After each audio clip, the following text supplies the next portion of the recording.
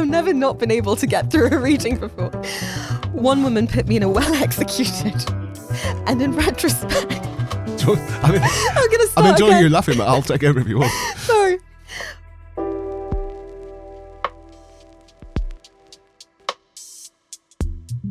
Hello, everybody, and welcome to the latest Booker Prize podcast with me, James Walton. Me, Joe Hamia. And we start today with a moment of raw emotion.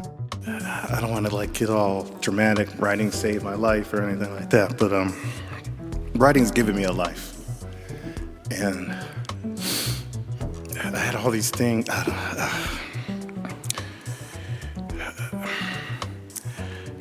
I talk about the book for 1 second, I guess? And I'm sorry. I wasn't expecting this, I have to say. Give me a second, sorry. That was Paul Beatty receiving the 2016 Booker Prize for his novel The Sellout, the first American to win the Booker Prize after the rules were changed in 2014. Because before that, it had been a prize open to Britain, the Commonwealth, and the Republic of Ireland. Joe, do you want to say a bit about maybe that change and also a bit about him, and before we turn to the book itself? So, what is typically referred to in Booker history as the American question, or letting the Americans in, is a bit of a misnomer. Because in fact, the rule change that happened in 2014, it's true that the Board of Booker Trustees were considering setting up an alternate prize for American fiction, but ultimately felt that they risked watering down what's called the main prize, the one that happens towards the end of the year, gets announced around November. And so they decided to integrate novels from any nationality that had essentially been written in English and published in the UK. And from my sense of it, this didn't really start to be an issue until Americans started getting shortlisted.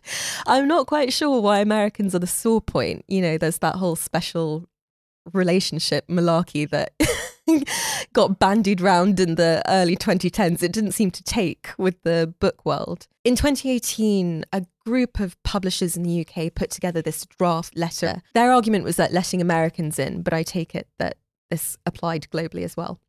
Letting other nationalities into the prize watered down the integrity of the prize itself, because there are so few English or indeed British prizes which focus exclusively on our national literature, and that this was a really, the prize used to be a really rare opportunity to showcase kind of the best of British, if not best of the Commonwealth.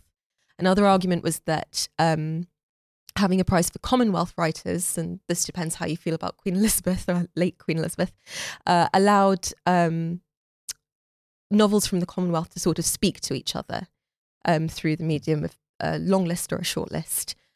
There are many Booker authors. I think the ones who have been vocal include Julian Barnes, and I think I read in the New York Times that at one point Zadie Smith as well, which I find quite surprising. I think probably she's changed her mind by now, were fairly against broadening the prize. But the argument for that Booker made was that essentially we now live in a globalized world, and it's very narrow-minded and short-sighted to exclusively focus on our little island or the Commonwealth, that in fact that could be seen as a form of colonialism and backwards thinking to only want to keep the prize for us, a kind of cultural conservatism, I guess.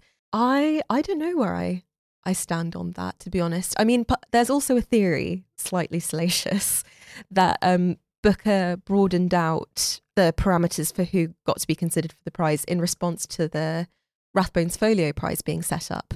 Rathbones Folio was set up as in response to a perceived lack of a sort of global prize set in Britain. That was my memory. I was sort of vaguely involved in that. So there was a year where a couple of Booker judges said, we like a rattling good yarn, thereby causing smoke to emerge from the ears of the more high-minded critics of London, who said, that's not what the Booker Prize is at all. It should be for absolutely, literary excellence. And so we're going to set up one that does it properly and call it the Folio Prize. So how are we going to be different from the Booker? Oh yeah, we're going to open it to Americans as well. Yeah. Which was, and the year they set it up, Julian Barnes won the Booker with The Scent of an Ending. So I thought the Folio Prize was responding to sort of nothing really. And then in my reading of it, Booker slightly panicked and then said, okay, well, we're going to do American. I don't think it could be a coincidence. It was the year after the Folio that Booker suddenly went American. Yeah. I don't think it's just me being Little Englander. It's partly there's plenty of American prizes, but the Washington Post's main literary critic, Ron Charles, I think he's called, wrote an article headlined, "Dear Britain, please take your Booker Prize home." And I think his argument was, we've got plenty of American prizes. You've got something completely unique and distinctive. Don't just hold on to it. I mean, I think, again, from memory at the time, part of it was a fear, a belief that basically Americans wrote better books than us and they'd always win. And the year before it was introduced, I think the winner had been Eleanor Caton for The Luminaries, and the idea was, would a sort of 20-something New Zealander ever stand a chance again once America came flooding in? And in fact, the results haven't been as apocalyptic as people thought. But let's go to where we so let's redo all of that being said. Yes, we should do the actual subject of our podcast today. Paul Beatty, The Sellout, the first ever American winner, 2016, Black American winner as well. Yes. Would you want to say something about him, Jo? Beatty was born in Los Angeles in 1962. Amazingly, I didn't know this before I picked up The Sellout, but he has a graduate degree in psychology from Boston University. And he's also got an MFA in creative writing from Brooklyn College, where he was also taught by Allen Ginsberg. Amazing, yeah. Can you imagine? It's very interesting on Ginsberg if anybody wants to look up interviews. Yeah, I know, but I just feel like, can you imagine? Essentially, he seems to think Ginsberg was A, fantastic and influential, and B, an asshole. Yeah, that sounds about right. But I'd be terrified to write anything if Allen Ginsberg was staring at my sheets of paper. Before that, he was a poet, and he was part of Nuyorican poets, who were a tradition of poets, writers, artists, and musicians whose work spoke to the social, political, and economic issues Puerto Ricans faced in New York City in the 60s and 70s. There's now a cafe, I think in Harlem or in Lower East Side, New York, sort of dedicated to them. And I think post-70s Beatty would do sort of spoken word and slam poetry there, which he eventually gave up because he said at the point where MTV began invading the cafe to film their slam poetry sessions, he started to get embarrassed and he hated the way the word integrity was being bandied about. Well, we'll come on to this and the influence on this book. He also, I think he gave up poetry because he realised he was starting to give people what they liked. Yeah. which sums it up, against really. everything he stands for, as we will see in a minute. So The Sellout is his fourth novel. And in order, they go White Boy Shuffle, Tough in 2000. Then he edited an anthology of African-American humour called Hokum, which apparently no one found funny, which is just, again, so much the vibe of The Sellout. And then Slumberland in 2008. Before moving on to The Sellout. I was going to say, the other controversy about the book, apart from the fact that Blimey and Americans won, might be actually the book itself, because it is quite sort of unsparing. I mean, even after 8 years or so, or 7 years, it already, we do wonder if it's, could you write that now kind of a book? But anyway. Yeah, I think you could. Good. Well, I sort of hope so. But anyway, so the first sentence sets the scene, I think, which is, "This may be hard to believe coming from a black man, but I've never stolen anything." So it's sort of funny, sort of provocative, self-deprecating, angry, defiant, challenge to the liberal reader, possibly challenge to black people. So basically, it's already clear that we're not in for a straightforward tale of, black good, white bad, or whatever. In fact, not a straightforward tale of anything. Which, for my money, I'll put my cards on the table straight away, is what makes this book so great. What you make of that sentence might indicate what you make of the book. So the prologue, which starts it, as prologues tend to do, he's in the Supreme Court in a case called Me versus the United States, which is a great thing. His surname happens to be Me. We never quite know his first name, although he also goes by Bon Bon. Bon Bon, which is a name his on and off girlfriend calls him. But he's basically been charged with setting back the cause of black people, hence the title. And as far as he's concerned, the allegations boil down to conspiracy to upset the apple cart just when things were going so well. That's a very euphemistic way to put it. He's essentially charged with reinstating segregation. We'll come on to that, but when things were going so well, I think, is a reference to the fact this was published in America in 2015, so Obama's the president. I think that's quite an important sort of background to this book. So things are going so well, and Your Honour, I plead human, he says. Then they flash back to the main story. And he grew up on a farm in inner city LA. So there were farms in inner city LA, more or less south central. But a little city to itself called Dickens, where he was homeschooled by his father, who had very fixed ideas of what being black means, which on the whole means you suffer from constant racism. And just to make sure that he gets it, he does this sort of aversion therapy, where he'll like when Me or Bon Bon is very small, he'll put a sort of picture of Nixon and some pictures of police cars and some bottles of Pabst Blue Ribbon. We'll talk about the obscureness of references to British, but I think Pabst Blue Ribbon, for want of a better word, is kind of a redneck sort of beer, really. And then so he puts these things around his cot and then starts firing the gun at the ceiling, saying N-word, go back to Africa, except not M-word. We maybe have to discuss whether... Yeah, I want to have a conversation about this. Let's come on to that. No, but I want to do it on the mic, because I think this is actually very core to the book. No, it is. But except his dad doesn't say N-word yet. But then there's another very funny section, I think, which is very dark again. This might give you some indication of whether you'd enjoy the book or not. But at one point he says to his dad that he's never experienced out-and-out racism. So his dad drives him for 3 days, non-stop, to a Mississippi town that, quote, was nothing more than a dusty intersection of searing heat, crows, cotton fields, and judging by the excited look of anticipation on my father's face, unadulterated racism. But then, his father says to him, like, see that white woman coming out of the supermarket, go and wolf whistle at her, will you? Obviously recalling some of the great horrible cases of lynchings and things in the South. But anyway, so he goes up to this, but realises he can't wolf whistle, he just does this kind of vague of Ravel's Bolero. So his dad says, look, out the way, I'll show you how to wolf whistle. Wolf whistles to the woman, and the woman immediately sort of says, oh, yeah, okay. And it goes off with the father. His dad is then shot by the police. Also, Dickens itself disappears, and the whole town is just suddenly not there, which particularly affects a guy called Hominy Jenkins, who's the most famous local person whose fans used to come looking for him in Dickens. And Hominy Jenkins was a fictional and minor, normally on the cutting room floor actor, in what was a real-life series of shorts called Little Rascals, which is about little kids, black and white, growing up together, where the black kids are all, I think racistly portrayed, which Hominy rather liked being. Me is aware that he's not a national living treasure, but a living national embarrassment, a mark of shame on the African-American legacy stricken from the racial record.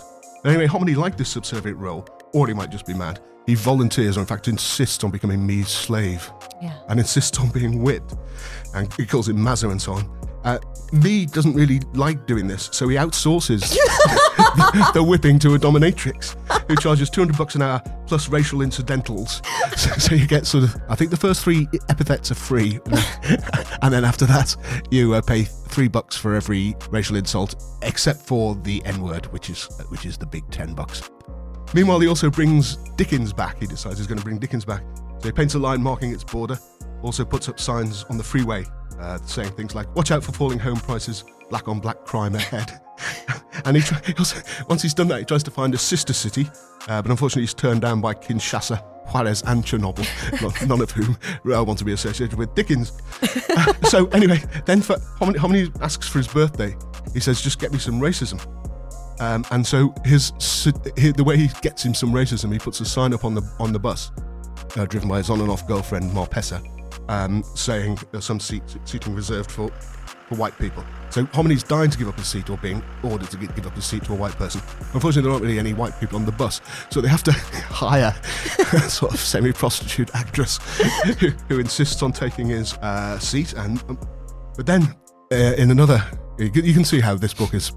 It just whack out in all possible directions. It absolutely equal opportunities offender. There's the book of remember a bit in The Simpsons where Homer explains to Bart the way to get out of jury service is to be biased against all races.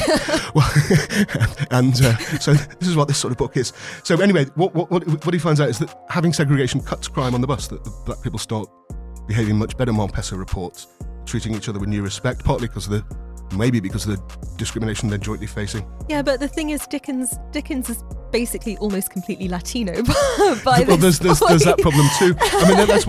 That's the thing is he sets off next to resegregate the local school, which is significantly named Chaff School, presumably the wheat and the chaff. Again, the problem is it's segregated already, and they're not quite sure what. Because there's Latinos. So he builds this building site, and with sort of a fence around it, and has pictures of what's going to be built, which is a new all-white school called Wheaton Academy. So it's got white kids with state-of-the-art labs and everything. And again, this causes the black kids in Chaff to start behaving better, as if proving themselves against the whites, and house prices go up. And the whites now want to come to Chaff, so you got this kind of, again, rather savage reversal of all the scenes in the South in the late 50s and 60s of white kids insisting on being allowed into Chaff Academy, and black people, the headmistress and so on, at the door saying not allowing them in. And it's at one of the demonstrations for this that the cops discover that he's got a slave, and his slave's got whip marks, and that he's arrested, and that's why he's in the Supreme Court at the beginning. There we are. I'll leave it there. So, I mean, surely that's all hilarious, isn't it? Well, do you know what? I laughed a lot less than I expected to. I mean, I've been laughing all the way through your summary, but I'm not sure. I think that the hardest cackle I gave, and this sounds like an indictment, but was on page 30. And it's one of his father's social experiments. I think it is worth reading out loud because it's a great laugh. So his dad is replicating the Kitty Genovese case, which, you know, if you've done sort of high school or A-level psychology, you get taught this as a basic standard.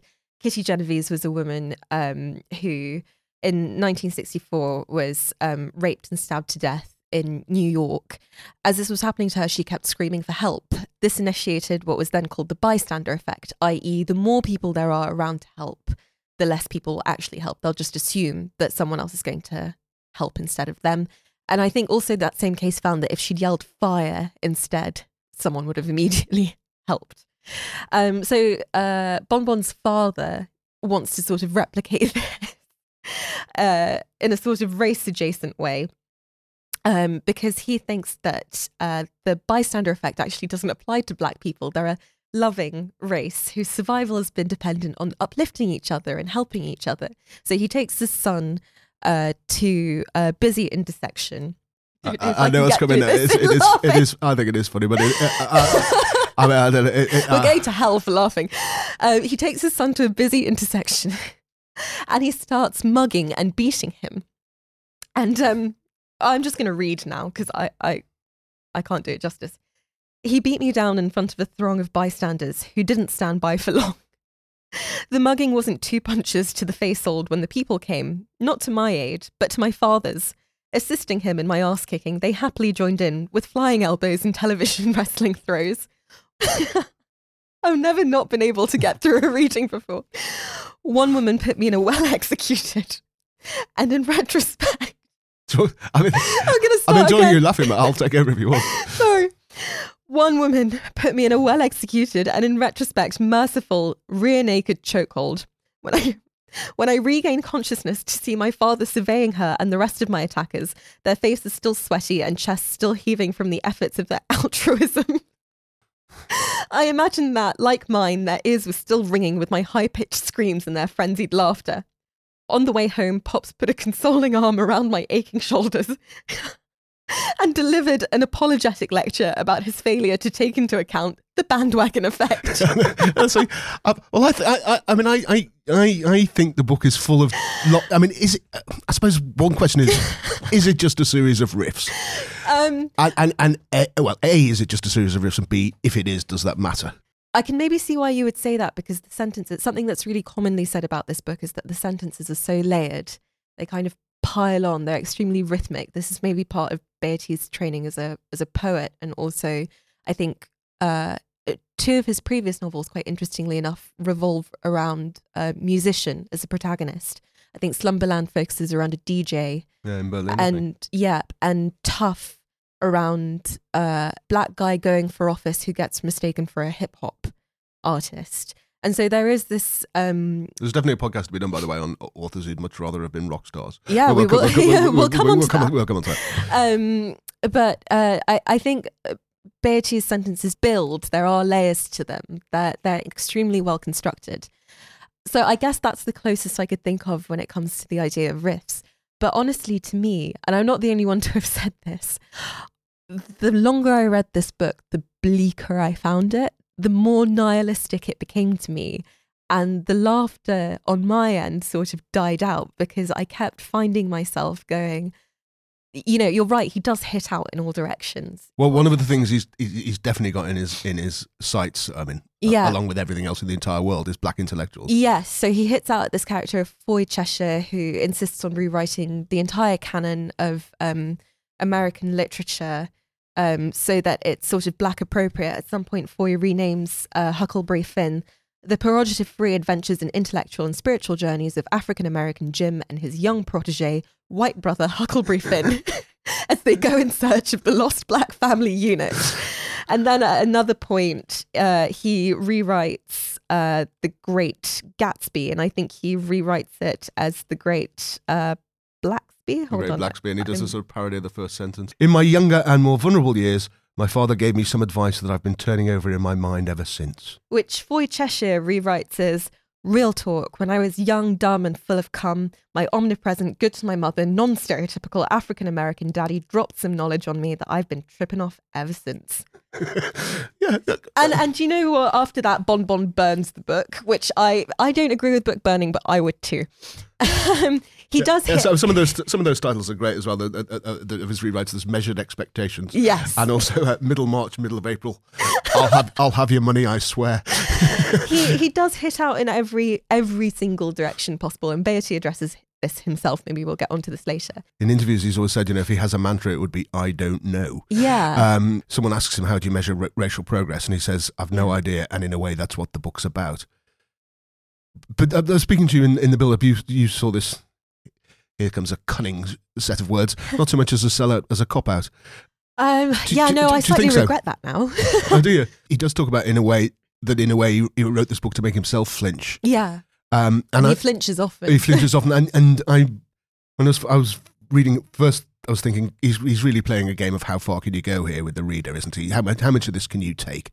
And but actually, it's also how much of it can he take? Yeah. Because he has goes at sort of Martin Luther King and the civil rights movement. Yeah, if Martin Luther King had only tasted how horrible the iced tea was in southern cafes, he wouldn't have bothered trying to get a seat there. And he talks a lot about Martin Luther King's lack of sense of humour, I think. Yeah, he does. But he's obviously a civil rights fan, but he's just testing out his...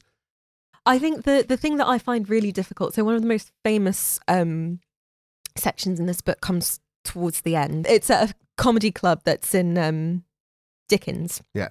And there's a black comedian on stage and he's making a joke, and then I think some white people laugh at it, and he turns around and he says, white couple. Yeah. This shit isn't for you. Yeah. Which I guess is like interesting, because I know quite a few people who would probably espouse that sentiment, who might read The Sellout and feel similarly, that the book needs to be safeguarded against a certain kind of readership. But then Beatty does one better, and he has Bon Bon think, well, then who is it for? No, I think that's absolutely, that's it, yeah. But my problem with this book, because that's a really admirable question, like it's a really worthwhile question. I don't think many works of literature have actually credibly asked this. It's not so much that Beatty doesn't give an answer, it's that he eviscerates all and any chance of ever finding an answer to that question. That comedy club scene, I mean, lots has happened by then, but that is sort of those people are sent out, and the comedian says, get the F out, this is our thing. Yeah. And me says, I wish I'd stood up to the man and asked him a question. So what exactly is our thing? Yes. And what exactly is our thing is the question that the book absolutely poses and can't answer. Yeah, I think there are and two... I think authentically can't answer, really. Yeah, I think there are two... Well, actually, do you know what? I think there are two strands to that. I think there's one strand that does get answered and one that doesn't. So the one that doesn't, the what is our thing, is the, I guess, this feels so icky phrasing it like this, but is the race question. What is our thing? What is blackness? This is a book that actually eviscerates a lot of the tenets of identity that particularly African Americans have used to sustain themselves, whether it is a kind of self-immolating intellectualism, or whether it's, leaning hardcore into the kind of stereotypes of Black America and the way that Homily Jones does with his minstrelsism, or whether it's the kind of ambivalence that Bon Bon feels. He just wants to grow weed and artisanal watermelon and keep his head down, and eventually finds that he can't. And reintroduce segregation. But yeah, but I know what you mean. Or whether it's his father who has these sort of high-minded aspirations towards a higher Black self. These are all, in my very humble opinion, the only claim I have to this is that I used to live in Florida for 3 years. But even as... do you want to say a bit about that? I'm quite firm about saying that I'm mixed race. I'm mixed Black British. My mum's Polish, my dad's Ugandan. I was born in London. But I think that's a really different kettle of fish. I didn't realise how different it was until I got to America. In England, I'd been going to this school in a tiny village that was all white. There were maybe like 2 other kids. One was like Bengali and the other one was black, and everyone thought we were related. And everyone was like, you're black. And I got to America, and all the black kids at my school in Florida kept going, well, you're not black, you're white, which is just like a complete reversal. And I think that's something. How old were you, Jo, by the way? Oh, I was between 13 and 17. So it was actually tough, really tough formative. times. Yeah. No, I had a great time. I loved going to high school in Florida. In a way, it was so much more egalitarian than going to school in England. But I think that is a question that shouldn't be answered, that Beatty is right to leave unanswered. I think in another interview, something he points out that the question a lot of people ask him is, what does racial progress look like? How can we get better?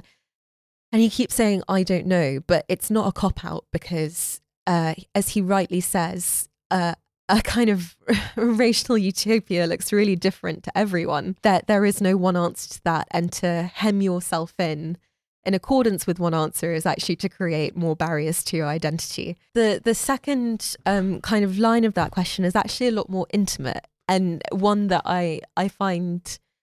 Now, this is me being a cop-out, but I find a lot more interesting to think about than the sort of idea of this book as a satire on race relations in America. But it's this idea of self-actualization and personal identity when you are in any kind of place that insists on molding you into a socially acceptable version of yourself based on what you look like. So Bonbon's father, who is a sociologist of sorts, is also a figure who basically, when he's needed, he'll help talk people in Dickens down from suicide or manic episodes. And the way he does this is by asking them a question. And that question is, who am I and how can I be that person? And I think actually in a way Beatty does answer that question throughout the book. And it is through an utter sense of ambivalence to everything that's happening around you. In fact, the happiest Bonbon ever was when he was selling artisanal watermelon and beautiful satsumas to the good citizens of Dickens, and, on occasion, great weed. That's when he felt peace, and also when he delivered peace to other people. Regularly through the town, a kind of stench goes through, and the only thing that kills it is the smell of his satsuma tree. I find that really beautiful. Yeah, but Link, I think the very last line of that question of who am I and how can I be it, the very last line of the book is Obama. I remember the day after the black dude was inaugurated, Foy Cheshire proud as punch, driving around the town in his coupe, honking his horn and waving an American flag. He said he felt like the country, the United States, had finally paid off its debts. What about the Native Americans, I said. What about the Chinese, the Japanese, the Mexicans, the poor, the forests? When do they collect, I asked him. He just shook his head at me, said something to the effect that my father would be ashamed of me and that I'd never understand. And he's right, I never will. Is the very final sentence of the book. I will never understand. I don't know. Yeah, I don't know. And that seems... Beatty's take on this is sort of, from what I understand, but I'm paraphrasing a quote of his here, but he says, it was shit yesterday, it's shit today, and it'll be shit tomorrow. And whilst these questions over how to build a community, how to establish a cogent sense of identity, how to persist in the face of suffering, while these are all questions worth asking, you cannot kill yourself in your life trying to answer them. And I think probably we should not duck the N-word question, should we? Yeah, no, we shouldn't. Let's finish with that. Obviously, as good liberals, we're not going to use it on this show, which I suspect would possibly amuse Beatty, possibly make him slightly want to question our pious liberal squeamishness, but we're still not going to do it. But he has. He does, as I say, when he outsources the whipping of his slave to the dominatrix. Yeah. The N-word is $10 extra. So he knows it has a certain power. He does. He is funny with it, but he's very against the euphemism of it, isn't it? At one point, I think it's pretty much him talking. Certainly, he seems to reflect what's in the book, that the use of the N-word or trying to get rid of the N-word from Huckleberry Finn and so on. Yeah. Like why blame Mark Twain because you don't have the patience and courage to explain to your children that the, quote, N-word exists and that during the course of their sheltered little lives they may one day be called a actual N-word or even worse, deign to call someone else an actual N-word. No one will ever refer to them as little black euphemisms. So welcome to the American lexicon. N-word. Yeah. But I think there's a serious point to this because it says the difference between most oppressed people of the world and American blacks. They vow never to forget, and we want everything expunged from our record, sealed and filed away for eternity. We want someone like Foy Cheshire to present our case to the world with a set of instructions that the jury will disregard centuries of ridicule and stereotype. And then I can't read on without more swearing coming along. But yeah. It's interesting because for all the while Beatty was doing his sort of press tour post Booker win around London, all the readings that I heard, I noticed that he admitted it. I don't know whether he did that for sort of British sensibility, and it's so much more common to hear. And I was shocked when I lived in America how common it is to hear the N-word and how like flippantly it's put out. It does sort of raise an interesting question about how this book is received by a Black British audience versus an African American audience. This idea of what's called the Black Atlantic, that these groups have a kind of cultural exchange. But actually, Rennie Edo-Lodge, who rather famously wrote Why I'm No Longer Talking to White People About Race a few years ago, was the person to review this for The Guardian. Actually kind of an obvious choice for the time. She found herself slightly unconvinced by the novel. Towards the end of the review, I think she says that fundamentally its nihilism leaves it a little bit lost.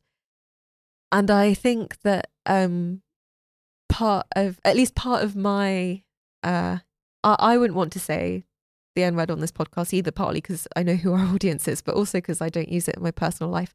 That's to do with a kind of cultural schooling. There is a massive difference between being Black in America and Black in the UK, I think.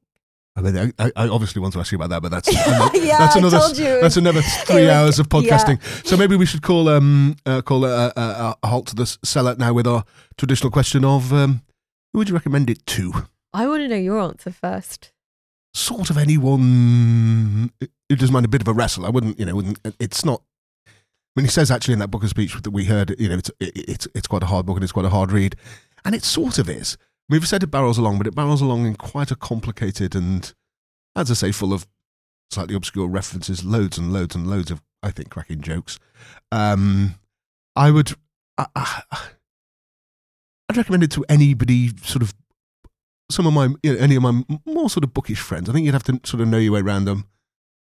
A modern novel, probably, but once you did that, which I'm hoping is most of our listeners. In that case, I would recommend it to most of our listeners. I mean, you may find yourself outraged, but if you are, then you are responding to the book exactly as I think you meant to. It's really interesting. I think if you are a person who wakes up and doom scrolls or goes to bed and doom scrolls, it's a really interesting kind of monolith in a way of a book to read through. It's like a blast from the past. It hits you in the face, and for that, I would say that it's not exactly like a popular novel or a beach read, but it's tremendously accessible just from the point of view of what it does to your sense of memory. So yeah, I would say I'd recommend this to either people who love Voltaire or DBC Pierre. Okay, and I'd recommend it to all our listeners. And that's it for this week. If you haven't already followed the show, please do. And remember to leave a rating, hopefully 5 stars. Yeah, go on. You know you want to. You can also find us at thebookerprizes.com and on Twitter, Facebook, Instagram, TikTok and Substack, all at the Booker Prizes, all one word. And we'd love to hear what you think about the episode and the sellout, so get in touch. And until next time, goodbye. Bye. The Booker Prize podcast is hosted by Joe Hamya and me, James Walton. It's produced and edited by Benjamin Sutton, and the executive producer is John Davenport. It's a Daddy Super Yacht production for the Booker Prizes.